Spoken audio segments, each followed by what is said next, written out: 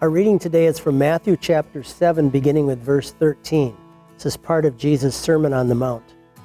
He says, "Enter through the narrow gate, for wide is the gate and broad is the road that leads to destruction, and many enter through it. But small is the gate and narrow the road that leads to life," that means heaven, "and only a few find it."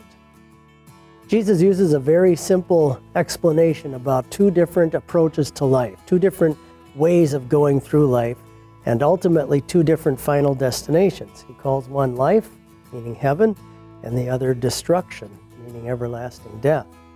And he says there's nothing in between. It's either one or the other. So let's talk a little bit about this today. Let's talk about the wide road of the world. And then he talks about the narrow path of the cross. You can't travel on both of these. They're heading in completely different directions from each other. So what is it about this wide or broad road that is so appealing? Well, first of all, it's very easy to find. There are plenty of entrance ramps to it. I used to live in a very small town, and when they built an interstate nearby, everybody knew exactly where the interstate was. And that's the way it is with this broad path to destruction. Everyone knows just inside of themselves where this road is and exactly how to find it. Even Christians still know where this road is. Secondly, the travel to that point of destruction is very easy, and it's smooth and accommodating. On that big, broad road, that wide path, there are no cares, there's no real concerns about things. The signs and billboards attracting us to that road appeal to our sinful desires and the cares and the pleasures of this life. It's very easy and kind of fun to be on that broad road, and it seems to provide us with a lot of satisfaction in this life. And also, it's where the crowd is. It's where the majority of people are. And so the great invitations that come to us to join the world on this broad road to destruction, they're all around us all the time. And that popularity aspect of it can be very intoxicating. And on that road, we imagine ourselves as being such great people that God must be so happy with us just the way we are. Well, let's talk then about the difficult path. Why does Jesus refer to the path of heaven as a difficult path?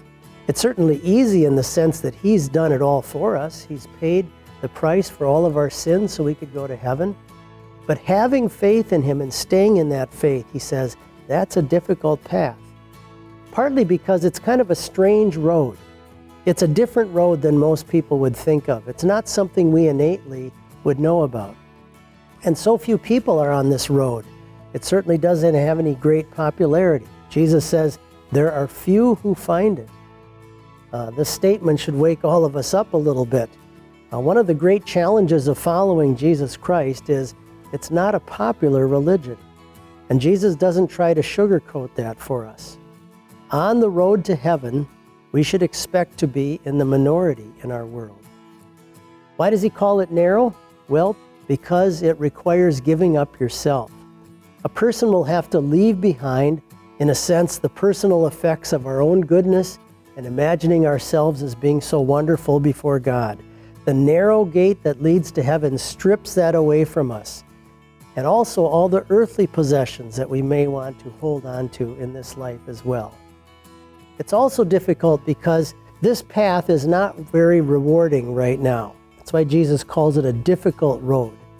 Renouncing this world and its pleasures, that's kind of a difficult path. Having to continually go before God in repentance of our many sins, that can become an exhausting path as a believer.